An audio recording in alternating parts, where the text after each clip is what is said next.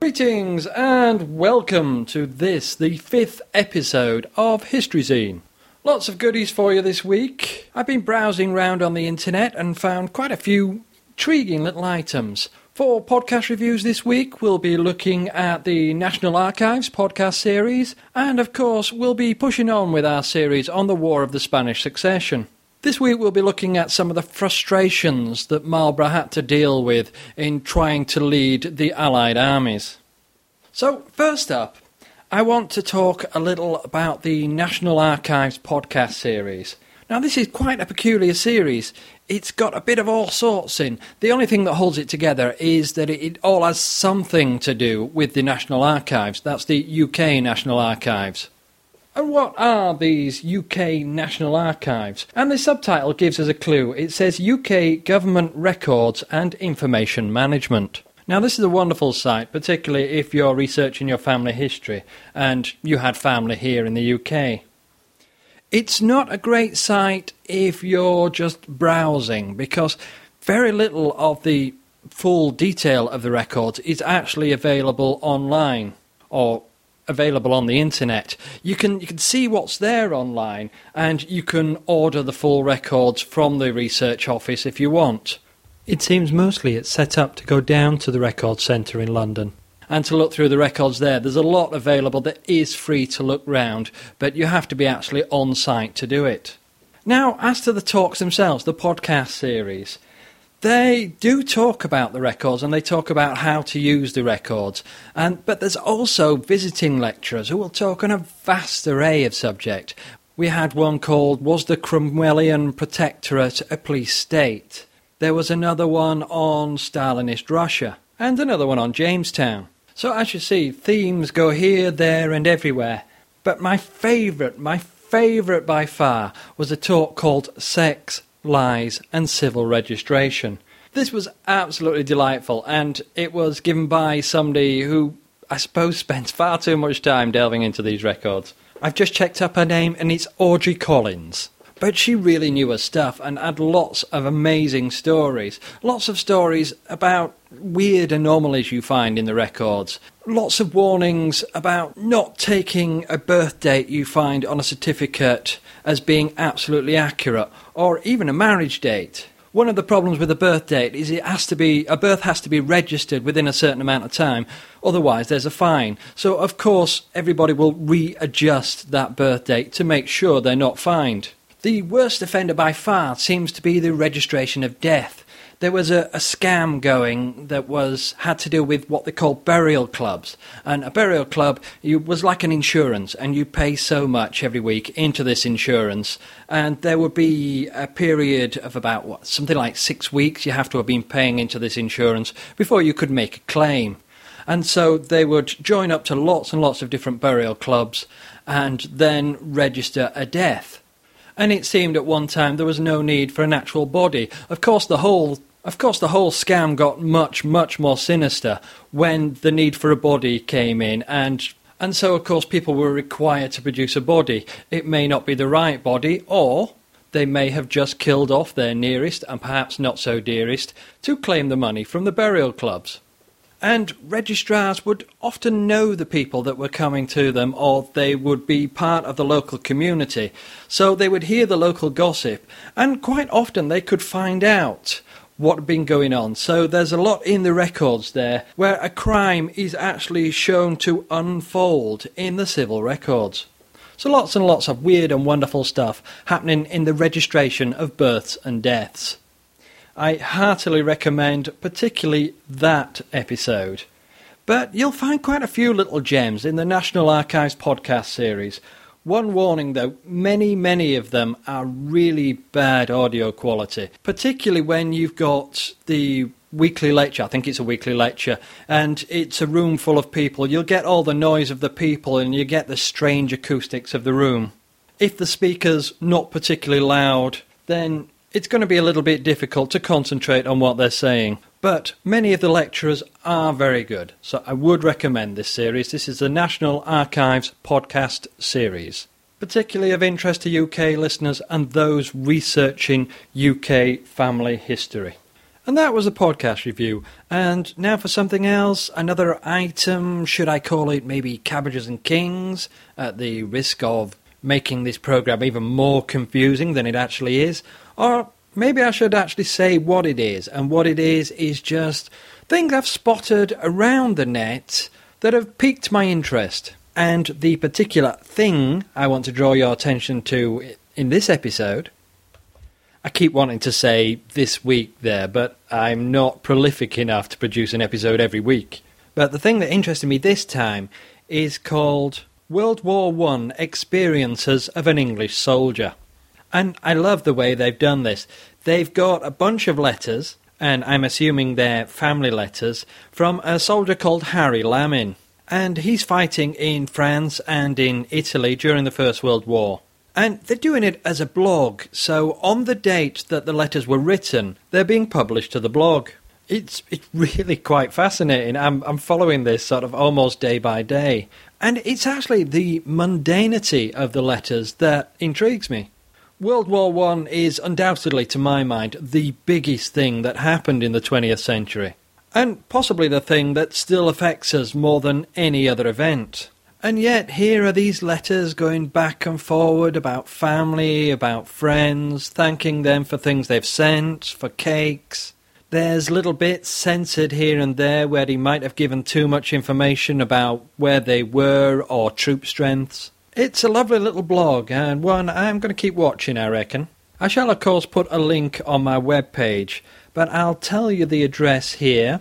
It's www.ar1.blogspot.com. And now for my linguistic history trivia bit. I've got a nursery rhyme. It popped into my head for no particular reason. And I started thinking, I wonder where this came from. What is it talking about? And the nursery rhyme is, here we go round the mulberry bush, the mulberry bush, the mulberry bush. Here we go round the mulberry bush on a cold and frosty morning. And I had a browse around the web, and it seems it's possibly a song that was sung by the inmates at Wakefield Prison. I say possibly, it sounds like one of those stories that have just grown up over the years, so it may or may not have them. But there was a mulberry bush apparently in the exercise yard. But I found it kind of intriguing. I grew up on the south of Leeds, just on the border with Leeds and Wakefield. And Wakefield Prison is a forbidding monster of a building that overshadows the city centre. I was having a look at the website for Wakefield Prison, and it's, well, the original building is quite an old one, built apparently in 1595. And I love the little bit about how it financed itself. It seems the staff were not paid a salary, but made money by selling the prisoners' work and receiving a release fee when the inmate's sentence finished. I can recommend the financing of prisons as a wonderful study if you've got some time to spare. The idea that prisons should be paid for by the state is actually quite a recent thing. Up until certainly before the 20th century, they were expected to finance themselves. And there are all sorts of ingenious methods thought up to finance the prisons. So, here we are, part 5 in our story on the War of the Spanish Succession. And I mentioned in a previous episode that the Duke of Marlborough had been given a sort of maybe not quite command of the Allied armies against the French. In this episode, I want to illustrate some of the problems that was thrown up by this decision and give some indication of what Marlborough could have achieved if he had been given free rein as absolute commander. So Marlborough had been given this command, and there were many conditions upon it.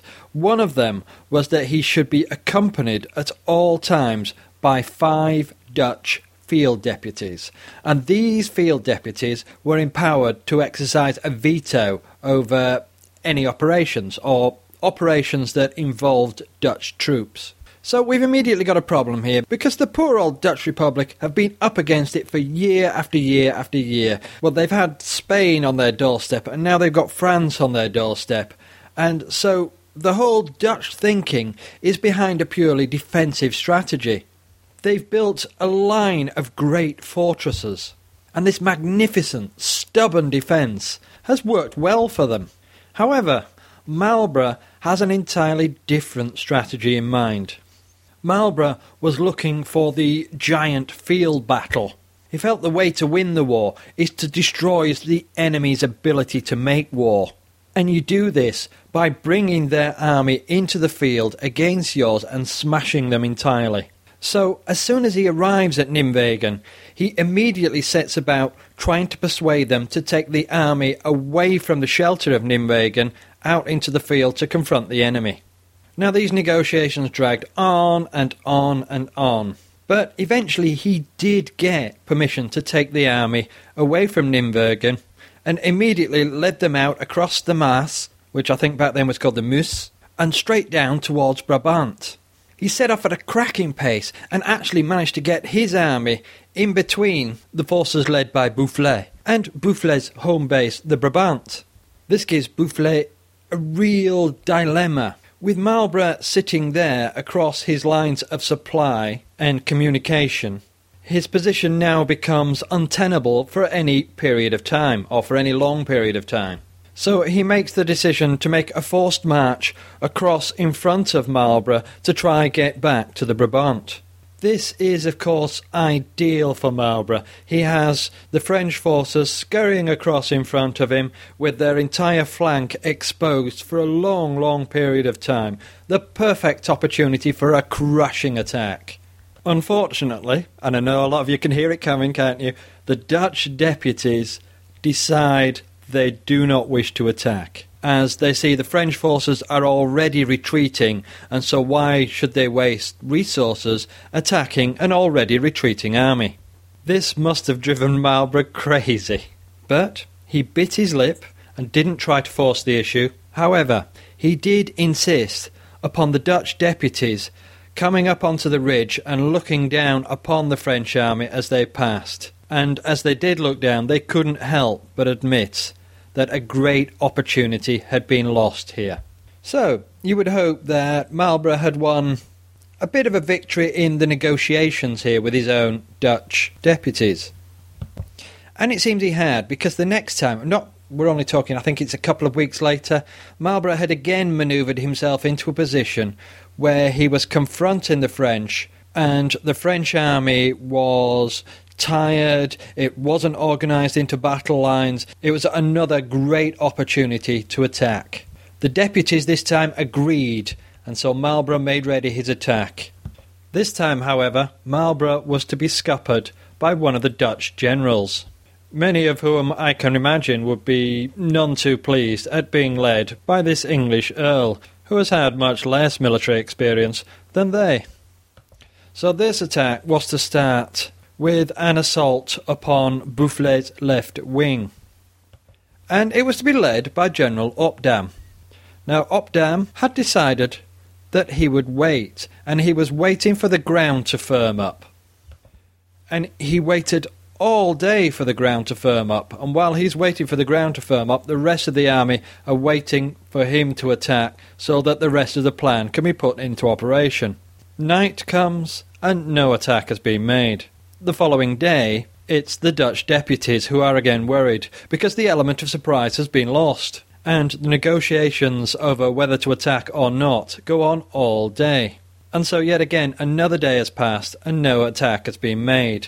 Come the night time, and their decision is made for them, because a much relieved Boufflers slips his army away under cover of darkness. So yet another frustrating disappointment for Marlborough. But 1702 wasn't an entirely bad year, for despite these frustrations, he went on to conduct a spectacular series of sieges that year. At the start of the year, the French held all the line of fortress cities all the way down the Meuse, except for poor old Maastricht down there in the south. And the Allied forces managed to recapture all of these towns, all the towns along right up to Maastricht, and then the next one along, which is Liège. This action takes out of the war one of France's smaller allies, which is the Bishop of Liège, and it means they gain a fair degree of control over the Meuse, which means they can move their heavy siege cannons down the river and move their food supplies down the river. The rivers being so vitally important when you're moving such large amounts of supplies to feed such vast armies as they have in this day and age. And with the Allied armies having taken these cities and moved their front lines further forward, they can now billet their forces for the winter and use that land to feed their forces over the winter months, so they'll be ready for a renewed assault in the spring. Now, I want to finish this time with a story of a little incident that happened toward the end of that year's campaigning. And it's an incident that could so very easily have changed the way events were played out. It's an incident that so very nearly removed Marlborough from the picture entirely. He was returning to The Hague along the river, this is the River Meuse, when his boat was ambushed by French forces. They grabbed the tow rope and pulled the boat into the shore. They dispatched the guards and began plundering the boat. Now, fortunately, Marlborough had with him a rather quick-thinking young clerk, who had with him a French passport made out to Marlborough's younger brother. Now, the French, they continued to ransack the boat, but they allowed Marlborough's party to continue on their journey. And this is such a small occurrence compared to, great armies smashing into each other, but could have had such a large knock-on effect. Marlborough was, of course, very grateful to this clerk, who was given a very generous pension for his act. Queen Anne was absolutely delighted at all the success. She rewarded Marlborough with a dukedom, which was a bit of a two-edged sword, really. One, it's very good, it raises Marlborough's prestige, especially when he's talking to princes and kings. But it does mean much more is expected of you to keep up appearances. A duke is expected to be much grander, much more lavish than an earl. And quite frankly, John Churchill and Sarah Jennings just didn't have the money to keep up these kind of appearances. Still, Marlborough decided to accept the dukedom, knowing that it would help him in negotiations. Right, so I'm going to leave it there this week. I was going to talk a little bit about the art of war, the way war was conducted at these times. But I'm going to leave that for the next episode, because I'm going to bring the next episode out quite quickly. Because next episode I want to talk about, there's a reenactment at Oudenarde for this year that I'm going along to, and I hope to have some more details for you next time. So I shall slip out the next podcast quite soon. And we probably won't push the narrative of the Spanish succession on much more at all, but I will do the piece I was going to do on the art of war, and a little bit about the reenactment that's going to take place at Oudenarde in July this year. That's 2008. That's on the 300th anniversary of the original Battle of Oudenarde. So, bye for now, and I'll see you again, or talk to you again very, very soon. Goodbye.